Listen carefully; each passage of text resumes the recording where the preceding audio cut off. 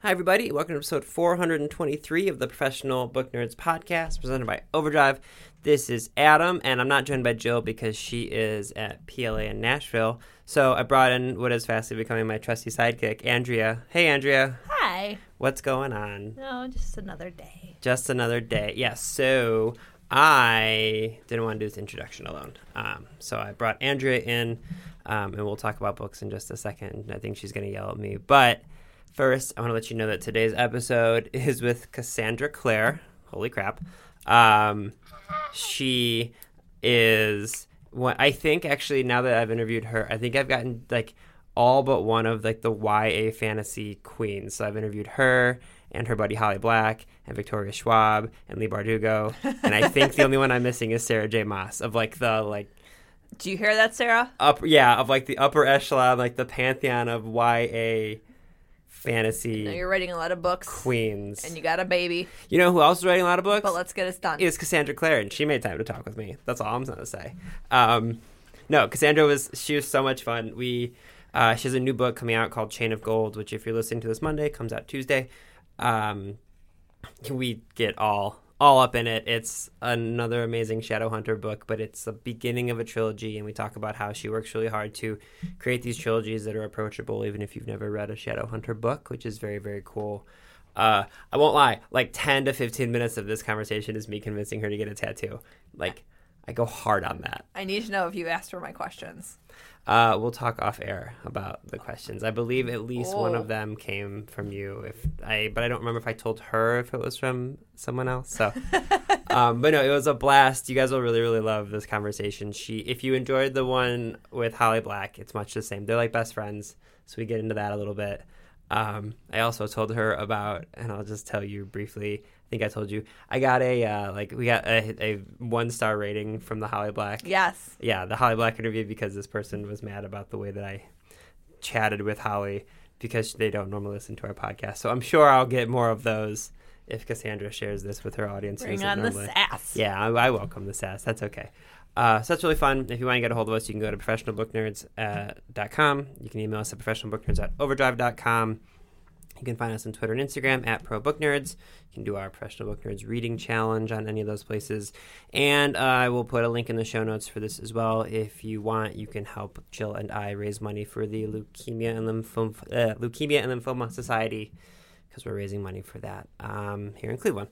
Okay, now, Andrea, what have you been reading lately, and what are you going to yell at me about? Well, speaking of Holly Black, yes, I'm actually currently reading The Darkest Part of the Forest, which takes place in the same world as The Cruel Prince and all that, but it's like a prequel, not prequel. Okay. Because it takes place in the same world, and some of the characters that we see throughout that series, features on this one. And she published it before The Cruel Prince. So Oak is not in it. Oak is not in it. Okay.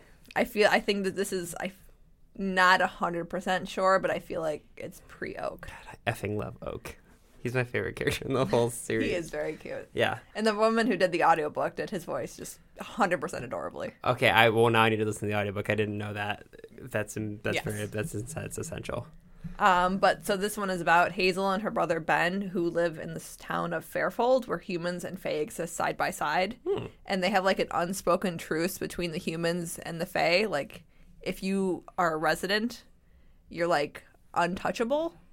Huh. But if you're a tourist, you're like free game. People like go to this like town to like look at fairies, and it doesn't go well for them. Mm-hmm. But so things start happening, and in the forest there is a glass coffin with this Fae gentleman, male, who's been there for like hundreds of years. Did you like that? I think you forgot how to say words. I did. And one day he wakes up. And everything goes bad. That tends to happen in a Holly Black book. Yes. So it's kind of interesting to see these characters that I cameoed in the other and kind of get their backstory and how they all came to be. Nice. Okay, what do you want to yell at me about? So yesterday, as I was perusing Twitter, I saw something about celebrating a book launch for a book called The Shadows Between Us by Trisha Levenseller. Yes. which I was unaware of. Yeah. Friend of the show, Trisha Levenseller, who has been on. And you have alerted me to her previous 3 novels. So I don't understand why you didn't alert me to this novel. Okay.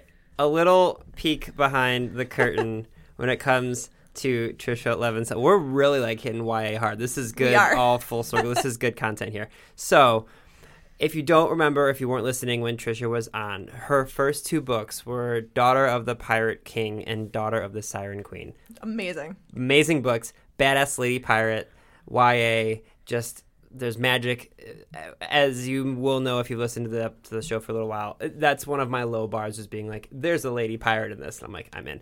Then her next book that came out was called Warrior of the Wild, which... Badass Lady Viking, which is, again, right up with everything I am all about. So you and I, one of the many things we bonded over was our shared love for Trisha's books. And I don't know if you know this, Andrea, but I have to know about a lot of books in my job here. And this happened to be a book that I didn't get sent. I'm not shading the publisher, because I don't even know who the publisher is off the top of my head. Fuel and Friends. Okay, well, we were trying not to shade the publisher. They didn't send me a copy of this. And frankly, I find that pretty rude because of the help that I think we've done. But they didn't send me a copy, and so because they didn't send me a copy, they didn't send me 2 copies, which is normally what happens, so that I can get... It's normally how I get my other Trisha books. Also, dear listeners, please let the record show that I have given you many a book. That is true. That all right. Other people don't get access to. Sometimes I just leave them on your desk when you're not even there. That is true. I guess what I'm trying to say is I'm a great friend. You are a great friend, and I guess I can let this one slide because you have introduced me to many of my favorites out of the blue and randomness and the warmth and generosity of your heart. See, it's not just listeners that are getting great content from my recommendations. My actual real life friends do too. See? We all win. Everybody wins. So I guess we'll just both have to go buy this book or borrow it from the library. Oh, you just said you're really low on the list here. I am low on the list. So. Which, I guess I'll go buy it then. It's like the most first world problem in the world here. It really. Yeah, people are like, but, shut up. Listen to this. Alessandra is tired of being overlooked, but she has a plan to gain power. 1, woo the Shadow King. 2, marry him. 3, kill him and take his kingdom for herself. I didn't even need to read the rest of the synopsis. Yeah, I know. Also, words really just kind of jumbled together there. But you're doing great. Thanks. That alone. Gimme. I know. We will. So, all right, listen. At this point, people who don't normally listen to the podcast but are listening because they saw that there's a Cassandra Clare hour-long conversation. Blah, blah, exactly. Blah. Move on. Yeah, so what we're going to do is we're going to end our intro here and let you guys get to the conversation I had with the absolutely fabulous Cassandra Clare on the Professional Book Nerds podcast.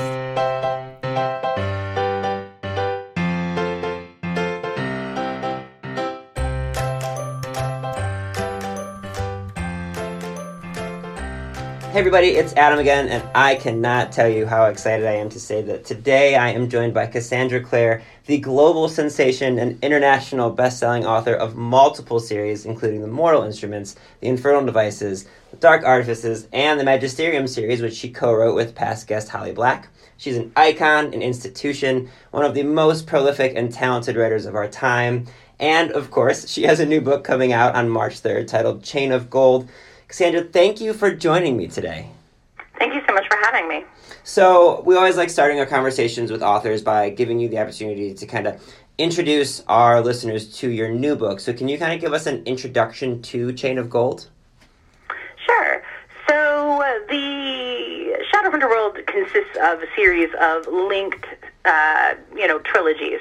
And you can read them separately. You don't need to have read any of the previous books to read the last hours, but they do contain, similar mythology and background. So this is a world in which there are people called Nephilim, and they are descended from the offspring of human and angels, and they have the power to fight demons that most people can't see. And so this takes place actually in 1903 in the Edwardian period. It's a historical period that I really love. And I was sort of tickled by the idea of mixing up sort of Downton Abbey and demon slaying. And so Chain of Gold begins with a really Edwardian setup. A young girl named Cordelia Carstairs comes to London with her family because her father has been arrested. He's in disgrace, and they're worried the whole family will be ruined by what has happened, and her mother is determined that Cordelia get married in order to save the family name. So this is a setup of a lot of historical fiction, but what's different here is these people are demon hunters, and Cordelia does not just have the mandate to get married, but also to patrol the streets of London, slaying demons with her sword Cortana. And I really love Cordelia. She's a really badass character, and of course she's got no time for her mother's plans. She doesn't want to be, shoved into a forced marriage. She wants to clear her father's name by killing as many demons as she can and solving the mystery of what really happened. Did he actually commit a crime? Did something else occur? What's the real story? So just in that introduction, there's like 10 things I want to unpack and ask you about. First things first, and this is not a question, just a compliment from all your books. You have some of the best named characters that just like roll off the tongue, which I love your naming of characters. But thank you. Yeah, so you mentioned I really, really love what you do with the fact that you mentioned the Shadowhunter's World there's these series of trilogies that people can read without reading the other stuff, and I think that's so just awesome that you do that, because let's face it, at this point you have a fandom that you could just connect all these and say no, you have to read the first 6 to get the 7th, and what made you want to do that, to kind of keep going, to make sure that the world is open to new readers? I mean, I think it's almost exactly what you said. I want it to be open to new readers. I always find it difficult, for me as a reader, and I am a huge reader, and I love series, but when I'm confronted with a series that has 36 books in it, and I'm kind of like, oh my God, how am I going to handle, that is a big commitment to sit down and read all those books. And, I don't want to read only a few of them and then be left hanging with no resolution, but I also don't know if I have it in me to read all 37. So what I wanted to do was create a world that I thought people would really love, but create the possibility that if they wanted to just see what the Shadowhunter world was all about, they could take 3 books and read, The Dark Artifices or read The Infernal Devices, and, after the 3rd book, they'll get a conclusion and they'll get a resolution to the story. If they want to continue, and of course I hope that they do, then they can pick up the other trilogies and read them, but they're not, bound to commit themselves to reading 37 books. And if, say, they read one series, they read The Mortal Instruments, and then they're wandering through the bookstore one day and they see Chain of Gold, I want them to feel like they can pick it up and read it without being like, oh no, I have to go back and read 6 other books before I can read this. The whole 37 book thing, that's like the Wheel of Time quandary, I feel like, is that. Is that actually 37 books, or does it just feel like 37 books because they're all really long? You know what? I think it's in the 30s. I just pulled it up while you're talking. It was originally planned as a 6-book series, but there are 14 volumes in addition. Okay. So not quite in the 30s, but they are really long. Yeah. So it feels like, each one is kind of 2 books. I have to imagine doing it this way as well kind of helps things stay fresh for you as a writer, too. That actually is a good part of it. I mean, when I remember I was finishing up the Mortal Instrument series, and I went to my editor and said, I'd like to write some more Shadowhunter books. And she said, more about Clarion Jace, more Mortal Instruments. And I was like, actually, I'm thinking a totally different thing. I'm going to, instead of writing in the modern day period, I'm going to go back to 1878 and write about Shadowhunters in Victorian London. And she was really thrown, because I think she thought, how's that going to work? Can you do that? It's so different than, the previous books. Will your readers follow you? And, how will you, who have written, contemporary fiction, handle writing historical? And so I kind of had to prove to her that I could do it. Mm-hmm. And then it turned, as it turned out, luckily, my readers did follow me to Infernal Devices, and I think they found that they really loved the idea that here was this other series that they could read, and it was a whole new story. I'm glad you brought up Infernal Devices. That reminds me, I was supposed to tell you that both my wife and my sister-in-law, those are their personal favorites, and so they were like, be sure to tell her that. I was like, well, that's not a question, guys, but I'll let her know. Not really a question, more of a comment, but I like it. I really appreciate it. I also really have a special soft spot for infernal devices. I love it, and that was part of what brought me to Chain of Gold in the last hours, is that the characters in Chain of Gold are the children of the characters in Infernal Devices. And so I'm assuming in order to write a period piece type of a story like Chain of Gold, you have to do, I would imagine, a ton of research. Yes. I did a really weird thing with the Infernal Devices, which was I decided for 6 months I was only going to read and watch and consume media that was either about the Victorian period or written in the Victorian period. Oh man! It was It was I was like, it's the novel as a sensory deprivation tank. You sort of go in and you only take in this very limited quantity of stuff, because I felt like in some ways writing historical is like learning a new language, and immersion is the best way to do it. My friend Holly, who I wrote in Magisterium with, by the end of the time I was doing the research, said that I had started to talk really weirdly. and use a lot of Victorian slang. So that is very nerdy, but I love the historical research part. It's actually really fascinating.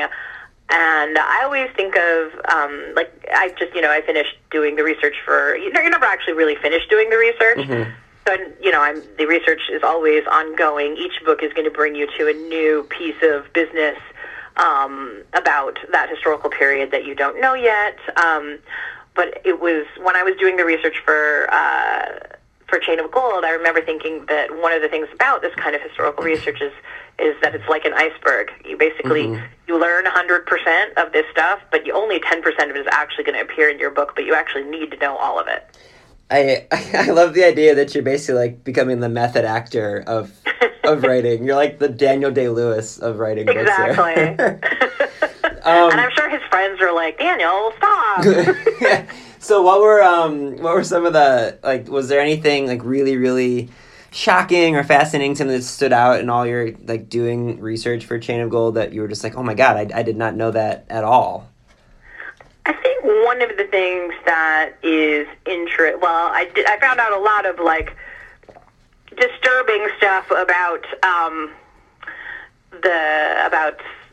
the work that people did in the Edwardian era, which indeed never made it into the book because these people are shadow hunters and none of this really applies to them. But I was researching matches, because one of the characters smokes cigars. So I had to figure out, what kind of matches would you use? What would they be called? What would you keep them in? And as I was researching it, I found out that the people who worked in matchstick factories, because the conditions were unsafe, wound up with a thing called phosphorus necrosis, in which the phosphorus of the matches would eat away at their bones, and when they were buried, their bones would glow. That's very similar to, there was a book that came out a few years ago called Radium Girls. Yeah, the Radium Girls. Yes, they were. I remember reading about that, though. It's not. I think it's later than this period, and it was in the U.S. Yeah, so it was the early 1900s. I think it was Kate Moore who wrote the book. She was on the show a long time ago. But it's kind of the same thing in the sense that these girls would dip their, and it was in the U.S. and I think it was around World War I, maybe World War II. But they would dip their pens or their paintbrushes rather in radium. And they would be painting watches and stuff that glow in the dark, and they would need to put the paintbrush into their mouth to make it as fine a point as possible. So they were basically eating radium and gave them cancer and everything. But exactly what you said, their bodies would basically glow. And for a while, because on balance, people are not the smartest, all of the people in society would be like, oh my gosh, they have that radium glow. It was a positive thing. Yes, I do remember reading about that. Yeah, it was 1917, kind of that time period, and right, people had wanted these watches to have these illuminated, markings on them, so they were painting them on, and you're right, they were licking the paintbrushes, and they wound up with actually a bunch of different diseases, but a similar thing that the matchstick workers got, which was a thing called phossy jaw, which is when your jaw kind of basically crumbles and comes off. Yeah. No, it's great that we're talking about this really gross topic. It's actually not in the book at all. Yeah. But you asked me if anything shocked me, and I think, the conditions there's a huge gap between the rich and the poor in this time period in history, and the conditions under which the poor lived were shocking and, truly, they were horrible in cold winters. They would find the dead bodies of children in the streets in the East End because, they had nowhere to sleep and nowhere to go, and there were no social services that were there to provide anything for poor people, and other than, small individual charities. And meanwhile, the rich were living a completely different life, and that is, I think, something that informs any writing about that period of time, is you have to remember this big gap between those who have and those who don't have. And, the terrible conditions for the factory workers were one of those things. But remember that what came out of that for me was a knowledge, like in the book, what you learn is about matches.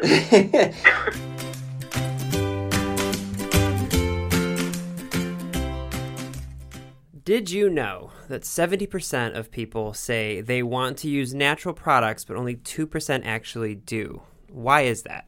Because what they sell at the store is from the biggest companies, not necessarily the ones that are best for you. So where do you start? Introducing Grove Collaborative. Grove Collaborative offers healthy, plant-based, non-toxic cleaning products that do the work for you, and you can feel good about them. So Grove Collaborative is the online marketplace that delivers all-natural home, beauty, and personal care products directly to you. They take the guesswork out of going green, and every Grove.co product is guaranteed to be good for you, your family, your home, and the planet, so you can save time from trying to figure out all the confusing labels and everything. You don't have to worry about any of that. So about a month ago, we did our first ad read for Grove, and I then did an Instagram story about all the stuff that we got. And first off, the products, we use them every single day. Grove has this amazing cleaning products for things like granite. We have granite countertops. I guess we're very bougie. We have a shower that there's a shower cleaner for. They have this walnut scrubber, basically sponge that we use every single day. And people who watched the video, they also have vitamins. We got the elderberry vitamins, which we've since bought several things of in just a month. I think my wife and I might be eating too many elderberries, but they're delicious. And perhaps most importantly, in our household, our dogs lost their minds over the pet treats that they had available. So all the stuff is amazing. I have dogs, so I feel good knowing that they aren't getting into anything. And someone who is still sitting with me, Andrea, you have daughters, so it must be nice to know you can get stuff from Grove and know that they're not going to get into chemicals and things of that nature. And for me too. Well, yeah, yes, also for you. Yeah, we do have the granite counter cleaners because we are also very bougie. We use them every day. And so here's the thing about granite. Again, we talked about first world problems in the introduction of this episode. It's a luxury to have granite, but the stuff we can't really see when it's dirty and when it's not. So you're getting eye level with the granite. Exactly. Yeah. So the cool thing about the Grove stuff is they have a daily cleaner, and so we literally use it every single day. So here is what we have for you, our listeners. For a limited time, when our listeners go to grove.co/PBN, you will get a free 5-piece cleaning set from Mrs. Meyer and Grove, which is a $30 value. Go to grove.co/PBN to get this exclusive cleaning offer. It's amazing. We got this too. We use this every single time we're cleaning. It's like a cleaning caddy. It's fantastic. We use all the stuff that comes in it. Aside from this ad read, my wife and I are now Grove. We have a monthly thing that comes to us. That's how much I love all this. As a mother of two who also has a life to live, monthly schedules of just things appearing at my door is a beautiful thing. Exactly. So this stuff is absolutely perfect for you. So one last time to get that free exceptional offer from Mrs. Meyer and Grove, just go to grove.co/PBN.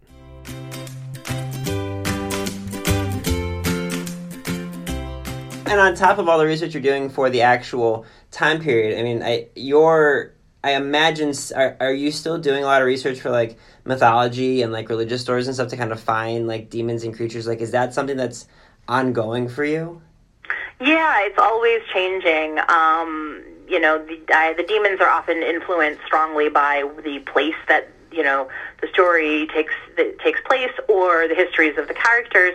Cordelia, our main character, is half Persian. Her mother was born in what we now call Iran. They called Persia at the time. And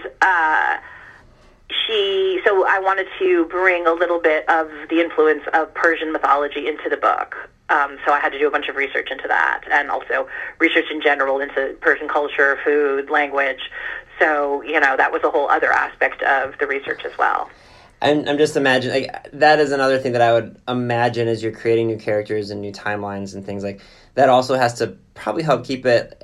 You're like slowly but surely becoming like an expert on world mythology of like all these different locations. I mean, fortunately, it's something that interests me anyway. But it's true. One of the another book that I was writing this year, because as you have pointed out, I read a lot of books. Yeah. Is set in modern day Shanghai. So I had to, get a pretty thorough education in Chinese mythology and history and the history of Shanghai. What Shanghai is like now, what Shanghai used to be like 100 years ago, all of that stuff kind of went into The Lost Book of the White, which comes out later this year. So yeah, there's a good exercise in like maintaining compartments in my brain, because I have to do, the research into Persian mythology, research into Chinese mythology, but remember to keep them separate, and the time periods as well, and the places. That brings up a great point. Like, do you focus on one story at a time, or are you juggling things? I'm juggling things, but I try to separate them out somewhat. So I guess what I mean by that is that I work best if I'm allowed to immerse myself in a project for at least some period of time.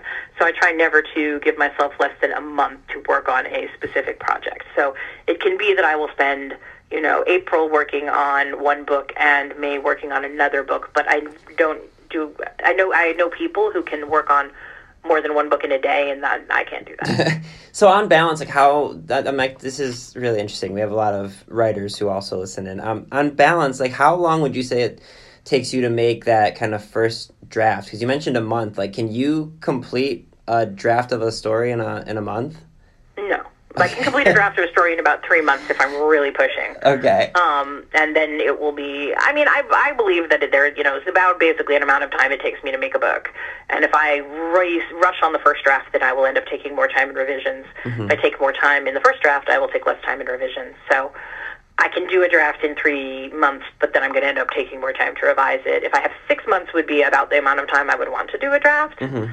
And that's sort of what I try to keep, as a constant, is I have 6 months to draft. I was going to say, first off, I was like, if you're writing a draft in a month, you're some kind of demigod, and that we need to have a different conversation. Oh, I know there are people who do that, and I'm just like, oh my God, what is your secret? Yeah, well, there's NaNoWriMo, but that's when we all do 50,000 words worth of just garbage that you keep 7 words of, but that's not the same thing. Does it help when you have multiple projects? I would have to imagine that would help with things like writer's block and keeping yourself moving forward. Well, I think that's true. If you're really, stuck with writer's block, you can switch to another project, and that can help free you up a little bit. And I think the moving between projects actually kind of is a preventative for me for writer's block. Mm-hmm. I'm less likely to get it because, and this is, I'm sure that this isn't true for everyone, and that's one of the things about writing is, what works for one person isn't always going to work for another person. But for me, I think the switching between projects helps keep me in the flow for the projects that I am working on.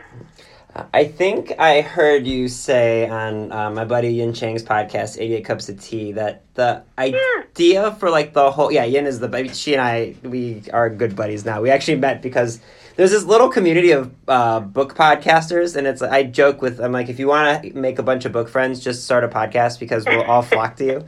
But I heard you on her show talk about... Did City of Bones really... did the idea kind of come from visiting a tattoo artist? Is that true? Yeah, that is true. Okay, so as a person personally who is kind of covered in literary tattoos, I'm fat. How did this happen? Oh, that's so cool. I love a literary tattoo. She had actually sent me, I'm trying to remember where I was I had just moved to New York, and I had met, her name's Val. I met her through a friend of mine who worked at St. Mark's Comics, mm-hmm. which used to exist and probably doesn't exist anymore. And the tattoo shop was on St. Mark's Place. So Val and I became friends, and she asked me to come down and check out her flash art and stuff like that. I've literally spent most of my life being like, I want to get a tattoo, and then chickening out at the last minute. So we went there, and she showed me her flash art, which has actually become the basis for the tattoos in the books. And so when you see them like on the actors in the movie or the TV show, Val did all of those. So it's been very cool to keep that continuity. Yeah. So she showed me her flash art, and and we wound up talking sort of about the history of tattoos and how it sort of cross. It's one of those things that you discover when you research mythology, is that cultures who have never had any contact with each other have things in aspects of their mythology that are contiguous, that are similar. And you're like, well, how did these develop? Like out of, across multiple cultures that don't have, contact with each other, we have this story of a hero who finds a magic sword. Mm-hmm. And so she was like, similarly, in basically every culture, there is a history of tattooing, of putting ink on your skin to commemorate or to give you power. And the power is often tied to battle. So it would be, tattoos that warriors would put on their skin, like Maori, to give them power to prevail in battle, to be stronger, to survive wounds. And I was like, as sort of from that conversation came like the idea of like, what if there were a race of people for whom these tattoos actually worked? That is not that I'm saying they don't work, but they worked in a more immediate and obvious way. Yeah, that is okay. So a few things. One, because of your fandom and the idea of the stories, it lends itself pretty well. Do you ever get used to seeing fans come up to you at like signings and showing you their Shadowhunter tattoos? Oh yeah, I mean, I have a collection of. When they do that, I'm like, can I take a picture of your tattoo? And if they say yes, then I have like a little gallery of like the tattoos and pictures, and I always feel very honored because, like I said, I'm constantly chickening out. So I feel about getting a tattoo. So I feel like if you have the commitment to, and you love these books so much that you're willing to put that on your skin, then I am extremely honored. So you said you keep chickening out. Do you have any tattoos yet? No, I keep chickening out. I will just tell you this: they get easier and easier to get. We still got to do the first one. Yeah, I think I'm at like 11 at this point across my body, or maybe it's 13. This is how Can you tell me about one of them? What's that? Tell me about one of them. Just one. Okay. I will tell you about two, because one is adorable with my wife, and then the other one is my newest one. So my wife and I had a wedding in Wonderland, because we love Alice's Adventures in Wonderland. So I have a Mad Hatter hat on my side, on my rib cage, which don't get one there first if you're going to get one. Okay, good advice. But so it's a Mad Hatter hat, and we actually got married on 10/6, which on the Mad Hatter's hat, that's the price it says. It says in this style 10/6, 10 pounds, 6 pence, or whatever it is. So we got married on 10/6, so it says on this date 10/6. So I have a Mad Hatter hat on my side, and my newest one, I have a half sleeve, which is I'm a distance runner, and we have two very active dogs, and we live by some wonderful trails in Metro Park. So it's basically like a silhouette of me running in the woods with my dogs, and it all sits on top of a giant book. So that's... Oh, that's awesome. Yeah, I'm just like, this is so cool. I should totally go out and do that. And I even know several tattoos that I would want to get, and I have so far chickened out in doing it. What I want is to make one of my friends come with me. My husband. We got married on 10/2, actually. Yeah. But so far I've been unable to convince him to get a tattoo. So I'm like, I just really feel like if I can get him to agree to get a matching tattoo with me, then we would totally do it. Otherwise, I'm going to work on Holly. Well, I was just going to... She's got like 6 tattoos already, so I feel like she's going to be easier. Yeah, well, I was just going to say 2 things. One, my wife doesn't have any either. She's like, I love all your tattoos. She tells me she's too flippant and she'll change her mind on stuff. But you said bringing in Holly. So I have 3 siblings, and if you kind of like combine all of us, I think we have like over 30 tattoos between the 4 of us now, but all of us have matching tattoos with other siblings. And that's so cute. It was like a perfect excuse for us to be like, well, I mean, Megan wants to go get a tattoo that's in our mom's handwriting, so I should probably go do that with her and maybe get something else. Like, so, yeah, just take her, and at that point, like, it'll be, a great bonding. Hey, you're there anyway. Yeah, and that point, like, it shouldn't be hard to convince her, because if she does have several already, like, that's your She does, and one of the things I wanted to get was there's, for the Magisterium series, which is based on elemental magic, the artist who did the cover actually created a design in which he combined all of the symbols for the different elements. And I was like, I would love to get that design to commemorate having written Magisterium. So, I mean, you've got to agree. Holly should also get it. Oh, yeah, listen, I'm not trying to, like, strong-arm you here, but you have... If anyone in the world has perfect things to get tattoos of, you've created a basic... I know, an entire book that like, series that's based on tattoo magic. I know. It's really embarrassing. Not only... not even, like, created books, like... Cassandra, you've created like a universe of fandom and people and like empires. I mean, it's perfect. I'm sorry. Now I'm like pushing you to do this. Well, if I do get one, I will definitely drop you a note and be like, I finally did it. Yes, absolutely. You mentioned Holly, and I'm curious, and you talked about writing together. Like, how does it feel? Obviously, your friendship is well documented, and so I won't make you talk about you guys being friends because I know you've done that 100 times. But is it challenging to write collaboratively with someone who you are so close with, or is it that you guys are kind of on the same, brainwave when you're putting stories together? We found it surprisingly easy, and I was surprised. I didn't know how it was going to be because I had co-written with people in my world before. Like, I'd brought my friends on board to work on short stories that were set in the Shadowhunter world, and I'd always had a good time with that, but I thought, well, how's it going to be creating a whole world with someone else? And actually, it was really fun.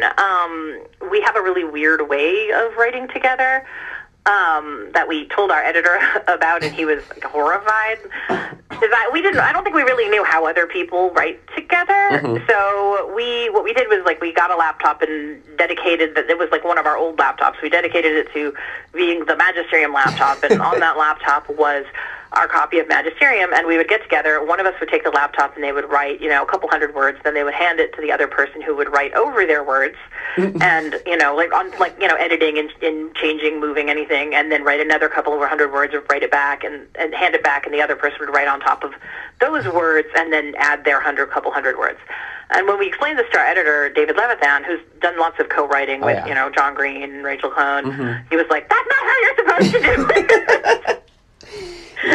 You know what? We were like, well, I don't know. This is what works for us. And he was just like, oh, my God. I'm so horrified. Well, he's, you know what, and I've talked to him a few times, too. Doesn't he do it, like, the email way, where, like, they email back and forth or something? Yeah, okay. And they write separate sections. Often they'll write, I think for David, he's more comfortable, like, picking a character and then writing in those character scenes, and then the other person will write the other character scenes.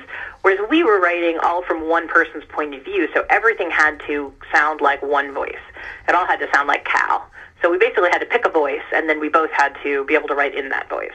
Yeah, listen, you should sass him right back if you guys are ever thinking about doing more, because the way he does it is crazy to me, where it's just like, that's such trust that the other person is going to follow the story. I'm like, I interviewed, I think it was last year, Greer Hendricks and Sarah Pekinen. They wrote An Anonymous Girl is what it's called. And, like, they do what you guys do. Like, they are basically together the whole time, and they work, like, every single word together. Like, to me, that feels more of a collaboration. Obviously, David's doing just fine, so I probably shouldn't take a tone. I think you have to do whatever works for you. I think, to me, I was like, wow, that requires a lot of trust that you're handing this off, and then you get back a complete chapter. What if you hate it, from someone else, but I think to him, he thinks, well, you're showing a lot of trust in letting this person write over your words. And but neither Holly or I are enormously precious about, like, that kind of thing, so we didn't mind, and, whereas I think we would both be more worried about handing off a big chunk to the other person and then waiting for them to get back to us, because what if they took the story off and it's, like you said, in a different direction that we didn't like. So I think it totally depends on sort of where you're more cautious as a writer and where you're, more open to sharing and collaborating. I mean, and everyone told Holly and I, before we started, like, once you co-write, you're going to wind up having a huge fight. And so we were really worried the whole time. So we were like, whatever else happens, like, our friendship takes precedence. Like, it's the most important thing, and whatever decisions we make, we always have to make them with that in the forefront. Like, that's the most important thing, and if this project is ever, like, threatens us being friends, then we're just going to walk away. But never did. Do you guys, I'm curious, when you're writing your own projects, do you show each other stuff ahead of time? Like, did she see early things of Chain of... Oh, man. See, I am always so blown away that, getting access to each other's stuff, I mean, you're friends, so that makes sense, but, like, not telling people what you've read... No, you have to have mutually assured destruction. I read her stuff early, and she reads my stuff early. So if she started going around telling everybody what happened in Chain of Gold, then I would go around and tell everybody what happened in, Queen of Nothing, and then we would, both go down in flames. So, fortunately. Yeah. No, it's so funny you bring up Queen of Nothing because that was what I interviewed her for last year, and it was, it was such a big deal when it was coming out, of course, and, like, the publicist told me, they're like, hey, we're sending you an advance copy, just so you know, it's numbered and it has your nameplate on it, like, and I thought they were kidding, and it arrived, and it had, it was, like, 88 of 100, and it was, like, this whole thing, and so I read it, and then I was, like, we did the interview, like, 5 months before the book came out, and I was terrified someone was going to ask me. It was just, like, sitting, hiding in the bookshelf at my desk. I was like, please no one look at this. I don't know what to do with it. I can't give it to anyone. I don't want to get in trouble. No, I know. It is a funny thing when you think about, because, to me, Holly is my friend. Yeah. I work on her stuff. She works on my stuff. We've done this for almost 20 years. Mm-hmm. And our friend Kelly Link is a big integral part of sort of our process. And Holly and Kelly are at my house almost every day. Yeah. And we work together. So we're not always showing each other stuff, but. Mm-hmm. Tuesday, I think Holly brought her new project and was just like, can you look at it? Can we talk about it? And it is, of course, it's an honor to get to read, someone's work early and to get to, put your oar in, suggest things. Mm-hmm. But we all know that when we're asking our friends to read our work and give feedback and engage in, plot discussion, we're asking for a favor. Yeah. So it doesn't matter, like, how, I remember when I think it was City of Heavenly Fire was coming out, and, like, it was all embargoed, and there were no works, and no one was allowed to see it, but I still needed my friends to work on it with me. Yeah. I still needed the feedback, and I remember at some point thinking, it's so interesting, like, these people could take all the stuff I've given them and go and, like, sell it on eBay, but of course they never will do that. See, those are, like, you interact with it, I think, in a different way, because, like, my interaction with Queen of Nothing was that I saw the first chapter, and then the first and second and third chapter, and then the rewrite of the first and second and third chapter, and, then the first half of the book, and then the rewrite of the first half of the book, and then the last two chapters, like, I saw it all out of order and in pieces, and then finally as it came together into a book, so you see it, the whole thing, as you see not just the book, but you see versions of the book, and I think that's one of the most interesting things. Yeah, see, those are, like, some of my favorite stories about, like, author friends. When I interviewed Victoria Schwab, she said the same thing. Like, she went over to Neil Gaiman's house one day, and he was like, do you want to see the first episode of Good Omens? And it was, like, months before it was supposed to come out, and she was like, yes. And so she watched it, and then she told me, she's like, and then I wasn't allowed to say a word for, like, 4 months, and I'm like, what do I do with my life? And I was like, okay, she's like, I was just sitting on Neil Gaiman's table watching Good Omens with him, and he's asking me for feedback, and I'm just a mess. And I was like, I love those. Those are, like, my favorite author interaction stories. You guys are all the best. Aww. So towards the end of our conversations with authors, we always like to ask 9 lighthearted questions that we call the Nerd 9 because I like alliteration. So the first one is, what is the last book you finished reading? I think it's the 10,000 Doors of January. So good. It's so good. I love how meta-fictional it is about stories. Like the importance of stories and how stories sort of, there are doors in the book, but the doors are, to me, like, every door is a story, right? And I don't want to, spoil it for anybody, but that is the last book I finished reading, and I definitely highly recommend it. Since you liked that, did you read The Starless Sea by Aaron Morgenstern? That is next on my list because I love The Night Circus. Yeah, I was going to say, if you liked 10,000 Doors, you'll love So they're very simpatico in a weird way. Excellent. What is your favorite place to read? Oh, to read? That's a good question. We have a window seat in our bedroom, and it looks out over a waterfall, and I like to read there. Ooh, nice. Do you remember the first book that made you fall in love with reading when you were a kid? When I was a little kid, I actually think that it was The Hobbit. My dad gave me Lord of the Rings, like, really early on, and I couldn't, like, Lord of the Rings was a bit much for me. I was 9. And so my mom was like, give me The Hobbit. And so he gave me The Hobbit, and I read it, and I loved it. And then, like, maybe 2 years later, I read Lord of the Rings and was like, oh, my God, this is amazing. But I think it was the first thing that made me fall in love. Well, the first thing that made me fall in love with the idea of creating, that you could create a world, and that world would feel as real as our world. Nice. What is one place you would like to travel that you have not yet been to? Oh, my God. That is a very dangerous question to ask me. I love traveling. I think half of my conversation with Ian was about places we had been and places that we wanted to go. And it is a long, long list. All right, let me think. I was born in Iran, and I would really like to go back. And it's always been kind of a weight on me that everyone is always like, now is not a good time to go. And now really is not a good time for me to go as a U.S. citizen. But I would love to go back to where I was born and explore it and see, Iran is an amazingly beautiful country and has these fascinating historical sites, and I would love to go there. I guess in the world of the more possible, I've always wanted to go to Morocco. It looks incredibly beautiful and fascinating, so I would love to go there. And I would love to go to Japan. That is, like, actually my bucket list. My husband and I have been trying to figure out where we want to go for our 10th anniversary, and so we picked Japan. So nice. That is next on my list. Nice. Do you have a favorite holiday to celebrate? I do, but I feel like it sounds like weird. I like the 4th of July, but not because I like American flag cakes or anything like that. All of my friends that live in this area, we are assigned like a different holiday. Holly got New Year's because she's cooler than me. And another friend got Halloween, so otherwise I would pick Halloween because Halloween is amazing. I got 4th of July, so every 4th of July I throw a party, and all of my friends come from everywhere, and they stay at my house, and we have a barbecue. And so to me, 4th of July is like I get to see all of my friends. That's awesome. Are you a coffee or tea person? I'm a tea person. I do not like coffee, and Holly is obsessed with coffee, and it is like the thorn in our relationship. Oh, house divided. Oh, yeah. No, I mean, it's truly like bitter knockdown fights about coffee versus tea. Oh, my gosh. Cats or dogs? Cats. I have 3 cats. Do you have a favorite food? Sushi.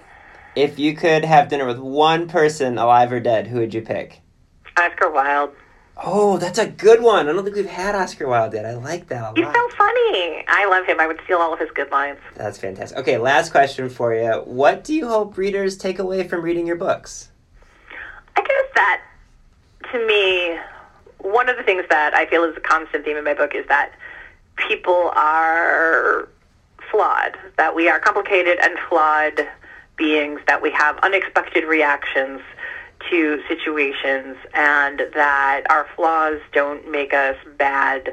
They make us unique, and they make us human. Not to say one shouldn't work on one's flaws, and the characters in my books generally do, but I believe in not, showcasing perfect characters, but showcasing characters who, have demons that they're fighting, have flaws in their personalities, because I feel like, we all do, and that is the best way to reflect the experience of being a person. That is perfect. Cassandra, this was so much fun. Thank you for joining me today. Yes, this was a great talk, and if I get a tattoo, I will send up some kind of flare so that you know about it. Readers can sample and borrow the titles mentioned in today's episode from Overdrive.com, and our library friends can purchase these titles in Marketplace. Professional Book Nerds is proud to be an Evergreen Podcast signature program. To learn about other Evergreen podcasts, visit evergreenpodcasts.com. Our podcast is produced, recorded, and edited by Adam Sokol and Jill Grunewald, and presented by Rakuten Overdrive. For more information, visit professionalbooknerds.com. You know, a lot can happen in 7 minutes, and luckily, that's how long it takes me to tell a story. My name is Aaron Califato, and I'm the creator of 7-Minute Stories. I'm proud to partner with Evergreen Podcasts, and I'd like to invite you to join me on this journey. I'm going to take you on some crazy roller coaster rides using my unique extemporaneous storytelling style, and together, we're going to try to make sense of the world, all through the art of storytelling and all in approximately 7 minutes.